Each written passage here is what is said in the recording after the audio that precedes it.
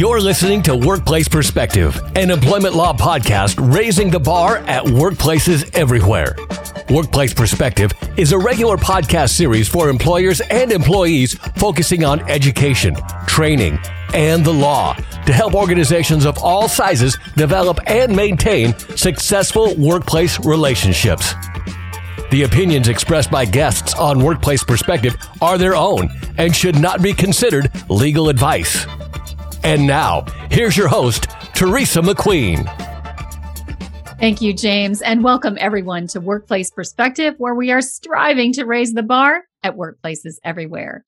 On today's episode, we will be talking about some mid-year reminders for employers, as well as reviewing some recent key rulings impacting employers in California. It's going to be a great show. Don't go away. We'll be right back. Workplace Perspective has a new website. Visit us at www.workplaceperspective.com. Check out our new look, including our featured guests and archive sections. Share us with your friends and colleagues to help us continue to raise the bar at workplaces everywhere. Welcome back, everyone, to Workplace Perspective. Today's episode is a special episode where I'll be talking a little bit about some mid-year reminders for employers. A few of our deadlines have already passed, but they are important to know about nonetheless. And then I'll be giving a brief overview of some key rulings that have happened in California and some federal information that's been provided that could be really useful to employers. So let's get started. Our first reminder is about the CalSavers Retirement Savings Plan, or CalSavers. This is truly a reminder, as some of the information deadlines have already passed, but it's good to know. So originally signed into law January of 2017, CalSavers became active June 1st of 2021. CalSavers is a program that provides employers who don't have access to employer-provided retirement benefit programs a convenient voluntary retirement savings alternative. So employers with 5 or more employees who do not currently offer employee retirement savings programs have to take steps to assist employees in accessing CalSaver benefits. This is where the deadlines come in.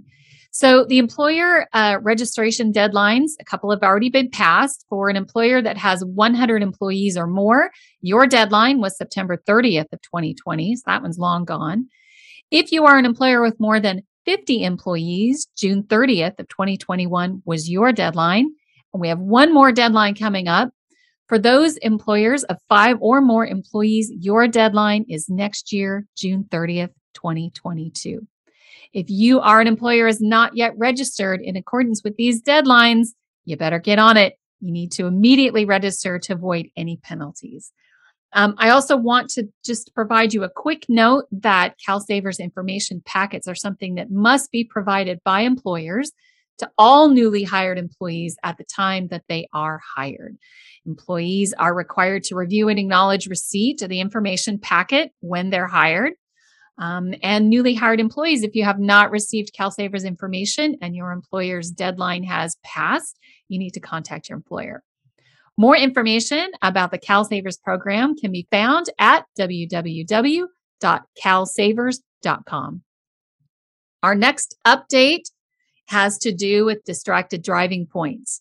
Distracted driving points, why do we care about that? Well, we care about that because of a lot of our employers and many of our employees drive on company business. And this distracted driving license points law that started July 1st could impact your ability to drive on company business. So violating existing hands-free cell phone driving laws is currently punishable by a fine. But starting July 1st of 2021, a second violation within 36 months of a prior conviction for the same offense will result in a point being added to the driver's record. This includes violations for talking or texting while driving without using a hands-free device. Again, this is important for all of those of you who drive on company business or employers who have driving programs that can be impacted, and employees' ability to drive can be impacted depending on the number of points they have on their license. All right, our next update has to do with minimum wage increases. So Many local minimum wage increases took effect across California on July 1st. Local minimum wage laws require, in some counties and cities, that an hourly rate be paid that is higher than the state minimum wage. So that can be required even though the business may be physically located in a different city or county. So here's a few tips. So first of all, you want to determine if your business is located within a city or a county's particular jurisdiction, a county or city that has a wage and hour rate that is higher than the state minimum wage. So whether the employer is subject to these pending increases is going to depend, of course, on whether the business is located or it does business within the city or county where the increase is taking effect. So you need to check your city and county's online resources, which will help you figure out if your business is located within the city or county's jurisdiction. Now, another reason this is important is because employees who travel or work to or are working remotely in locations where these counties or cities have increased the minimum wage, you want to know about that as an employer. So a lot of local wage ordinances, they take jurisdiction over employees who what they define as work within the city or their county limits. So, for example, the city of Los Angeles and Santa Monica both require payment of a higher minimum wage for individuals who work within the city for at least 2 hours per week, right? So you can see that how that might affect an employer whose business may not be in one of those cities, but their employees could be working there for at least 2 hours per week. Employers who have employees who travel into or work within a local location that's subject to this increase, you really should be checking to determine if you have employees that fit that city or county's definition of work. Employers are also going to want to make sure that any increases in minimum wage are accurately reflected on their employees' wage statements and that they're paying at the proper minimum wage. This could require an internal audit or maybe calling your third-party payroll provider to make sure the effect is going as you think, because employers always remain liable for wage statement violations that are made even by third-party representatives. So if you're using somebody else to do your payroll and they make a mistake, you're still going to be responsible. Okay. There's also one last thing with this. Mandated workplace postings also have to be updated as necessary. And most workplace posting notices can be found online free of charge.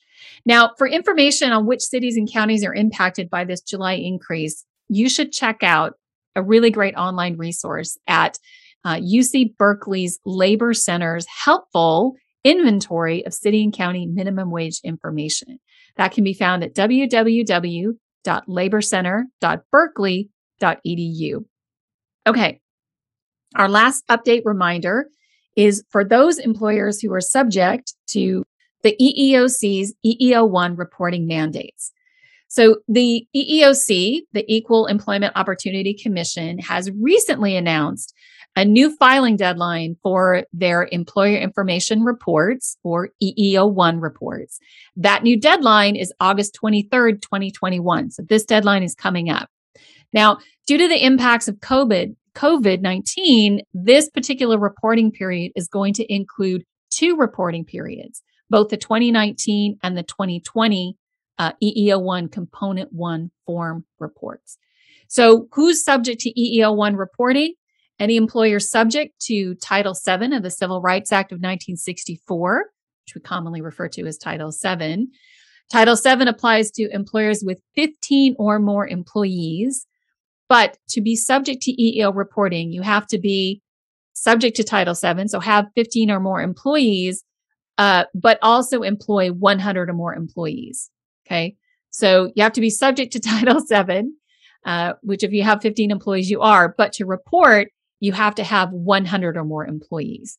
So the filing requirement also includes, just in case they're listening, federal government contractors who have 50 plus employees at a federal contract of 50,000 or more. Okay. There's also, and it's a little complicated, I don't want to get too far into it, but you could be subject to EEO-1 reporting if you have fewer than 100 employees, but you are owned or affiliated with another company or where there's central ownership with a company who is subject to EEO-1 reporting. So you can find out more about eligibility, filing updates, FAQs online at the EEOC's brand new EEO-1 reporting website, which is found at www.eeocdata.org/EEO1. That's www.eeocdata.org/EEO1. All right. Well, we're going to take a quick break. And when we come back, we will continue talking about the EEOC because they've just released a really new important resource. All right. We're going to take a quick break. And when we come back, more about some EEOC resources. Stay with us. We'll be right back. The average time a resume spends on an HR manager's desk is 7 seconds, and most of them are tossed aside. Now imagine if one of those resumes belonged to Yasmin, who was living in a shelter, juggling 3 jobs. I had to be resilient. That's something that you can't teach. Or if that resume was from someone who worked 12-hour shifts at the recycling company with my dad, who's 72. That taught me a work ethic that I carry with me every day. We rely so much on a resume, yet it could never tell the full story of someone. Growing up where I did, a lot of things could have gotten in the way of my goals. But I learned to push through, and that's what I bring to work every day. So maybe it's time we look beyond the resume and look to Grads of Life. Discover new ways to develop great talent that are so much more than what's on paper at gradsoflife.org. A public service announcement brought to you by Grads of Life and the Ad Council. If you enjoyed today's show, do this. Share us. Like us. Give us a review on your favorite podcast app. It sure means a lot to us, and it ensures that more people tune in and raise the bar at workplaces everywhere.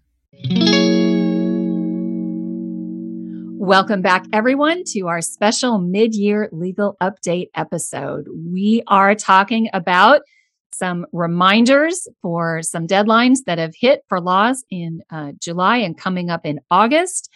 And we're going to give you, as we go through the rest of our show today, some updates on some important case law impacting employers in California. We just finished talking about the EEOC EEO-1 reporting.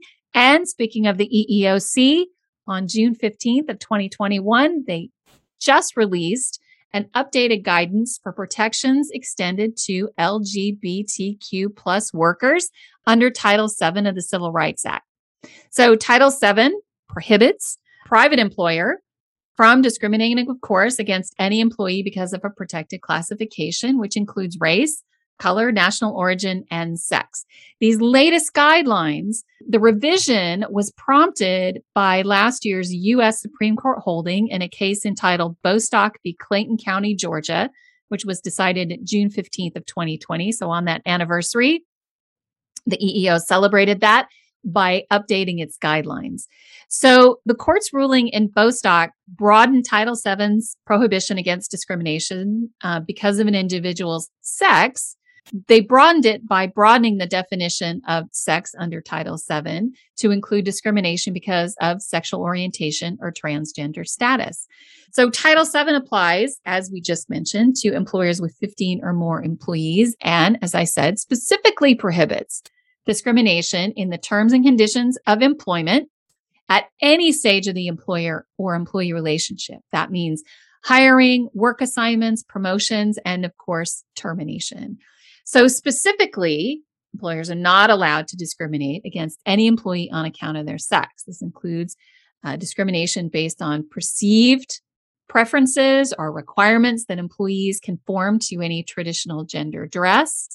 The issuance of these guidelines is always an opportunity to review existing policies and procedures to ensure compliance with these and, of course, other mandated protections. All the guidance can be found the EEO's website at eeoc.gov. All right. Our next update is not so much an update for California, but is important nonetheless, as it has to do with President Biden's executive order titled Promoting Competition with regard to non-competition clauses. So on July 19th, 2021, President Biden signed an executive order titled, wait for it, Promoting Competition in the American Economy. So this executive order encourages the chair of the Federal Trade Commission, the FTC, to, quote, consider working with the rest of the commission to exercise its statutory rulemaking authority to curtail the unfair use of non-competition clauses and other clauses or agreements that may unfairly limit worker mobility, unquote. Phew. Ultimately, the order seeks to push higher wages and better benefits for workers and to restrict, reduce, and even ban certain types of non-compete agreements, those that may unfairly impact worker mobility. So these types of restrictive agreements that tend to limit competition in employment, they tend to limit like an individual's ability to freely move between one employment situation and another. And they've been prohibited in California since about 2008, when the California Supreme Court decided the case of Edwards v. Arthur Anderson. This decision, this Edwards decision, really acted as the catalyst for development of what is considered one of the strongest non-competition bans in the country. A lot of states have followed California's lead by passing laws that restrict the use of non-competition agreements. These laws, like President Biden's order, they focus on low wage earners and workers in specific industries that are found to be more vulnerable than most to anti-competition restrictions.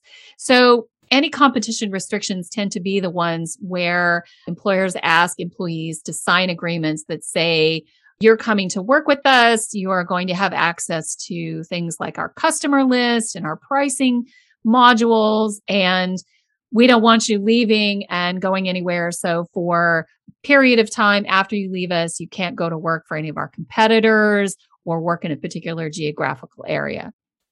So you can see how that would tend to prevent or prohibit people from freely moving from one job to the next if they know that when they quit, they have to wait a year or more before they can go to work for a different company doing the job that they do to make a living. So it's important to note that this order by itself does not immediately change existing laws in other states concerning non-competition agreements. But what it does is it really signals this watershed change to the overall enforceability of these types of agreements, and nonetheless provides a good opportunity for employers outside of California to start reviewing and maybe evaluating the terms of any restrictive agreements or any restrictive language that they have, that they're using, either in standalone agreements or maybe handbooks, to use to ensure that these restrictions right now, as they're using them, are reasonable and not overly broad. Those are two things that when a court is evaluating a non-competition or these restrictive language agreements is going to look at. Is it reasonable? Is it 6 months as opposed to a year or a year and a half or 2 years? And is it not overly broad? Is it one county or two counties as opposed to an entire state? I really think that making this check and asking these questions could really go a long way to sort of increase the likelihood of enforceability down the road for employers who are in states that still allow that, and before the FTC gets in there and starts making rules. All right, in our last few minutes, I want to talk about a couple of big cases with some far-reaching implications. So the first case I want to talk about is a big reversal on the Private Attorneys General Act, or PAGA.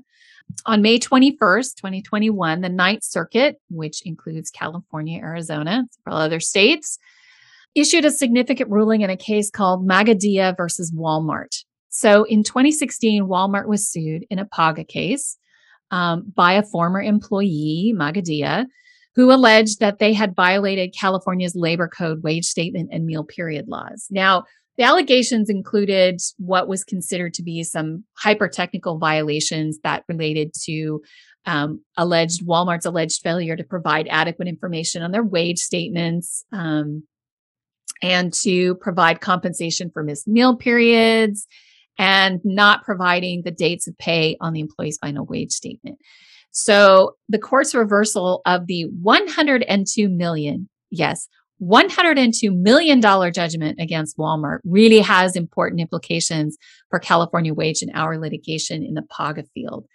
So PAGA is a mechanism that authorizes what are termed aggrieved employees. Aggrieved employee is someone who alleges that they've been personally harmed based on one or more California Labor Code violations. And it allows them, PAGA suits, allows this aggrieved employee to file a lawsuit to recover civil penalties on behalf of themselves and other aggrieved employees, as well as the state of California for labor code violations. Now, key question in Magadia was whether PAGA plaintiff, who is not directly harmed by the violations that are alleged in the complaint, has standing or the right to pursue those claims based on behalf of other aggrieved employees.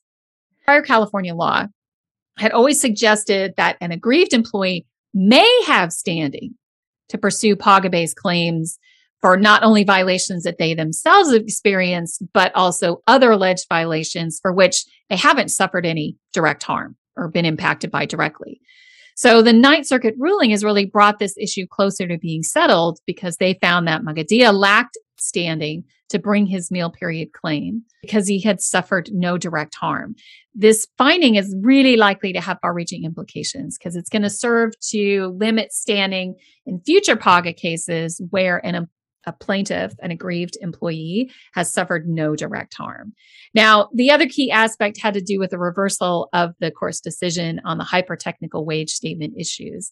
And I don't want to get too technical into it, but Magadia was paid for all hours he worked, including some overtime. But he alleged that Walmart had technically failed to put the rate of pay and the hours worked, including their bonus overtime calculation, on the wage statement. And his dates of pay were also not listed on his final pay wage statement. So very specific wage statement violations.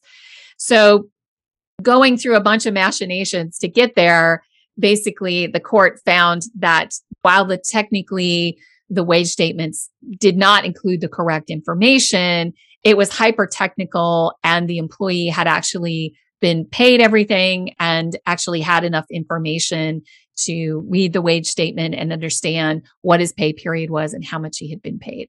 That's really the point behind the wage statement violations, is that the state wants to make sure that an employee can look at a wage statement and have all of the information they need to understand how much they've been paid, how many hours they worked, at what rate, how much vacation they have, how much they've used, how much sick time. So all the information in one place.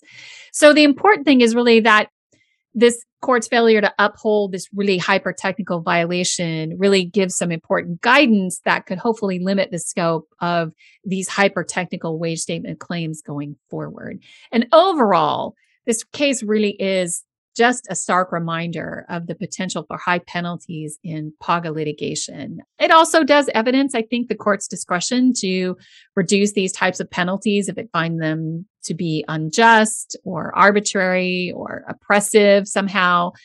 But right now, I want to be clear, the fact remains that even hyper-technical violations can really cost millions. Right? This case was a $102 million case. So employers really should be conducting periodic audits of their wage and hour practices to make sure they are in compliance with wage and hour laws.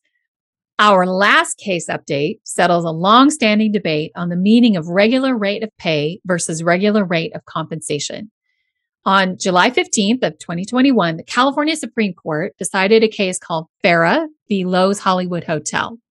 So the question at issue in the Farah case was the statutory meaning of the wage and hour terms regular rate of compensation and regular rate of pay, and whether the legislation actually intended regular rate of compensation to have the same meaning as regular rate of pay, such that that calculation for when an employer is calculating premium pay for something like a meal or rest or recovery period, like the calculation for overtime pay, must that account for not only hourly wages, but also other non-discretionary payments, such as bonuses or commissions, for work performed by that employee during that pay period. So in a unanimous decision, the court held that the terms are actually synonymous and encompass all non-discretionary payment, not just hourly wages. All right, what does all that mean?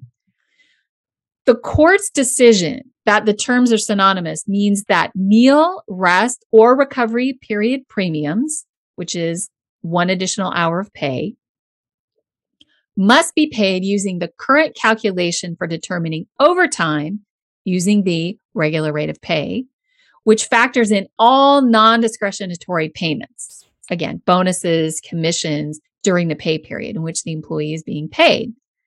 So one of the most important things about this decision, the court decision applies retroactively.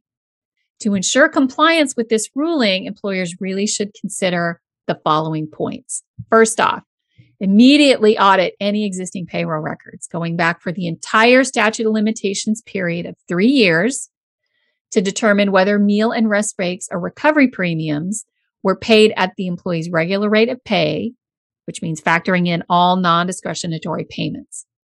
Right? That's 1. 2, if this audit shows that meal and rest break or recovery premiums have been paid based on the employee's base hourly rate, so just the hourly rate of pay, there's going to have to be a fix-it that takes place. And that fix-it should be immediately updating the existing payroll systems, right? Or contacting your current payroll provider to make sure that they adjust to the correct rate of pay, the employee's regular rate of pay, right? Including all their discretionary bonuses, and initiate a payroll process going forward then to ensure that workers are complying with all wage and hour laws, including meal and rest or recovery requirements. And this is especially important for those employees who are paid on a piece rate or commission basis, or if they're earning, say, a variable wage rate in a work week, or they're eligible for any non-discretionary bonuses and incentives. And above all, with regard to this, because the penalties can be so extreme in wage and hour litigation, you really should consult with legal counsel to really discuss this issue and determine a strategy to reduce the risk of litigation for any retroactive violations that you may have. Right? Well, that's all the time we have. That's our show for today. I want to thank you all for joining me. I hope this information is useful. I want to thank, for today's show, as always, my radio angels, James and the Knave at Night, and Workplace Perspectives team extraordinaire, our engineer and producer, Paul Roberts, our associate producer, Melissa DeLacy, with music provided by the very talented Stephen Versaloni. Thank you all for joining us on Workplace Perspective, and until next time, keep raising the bar.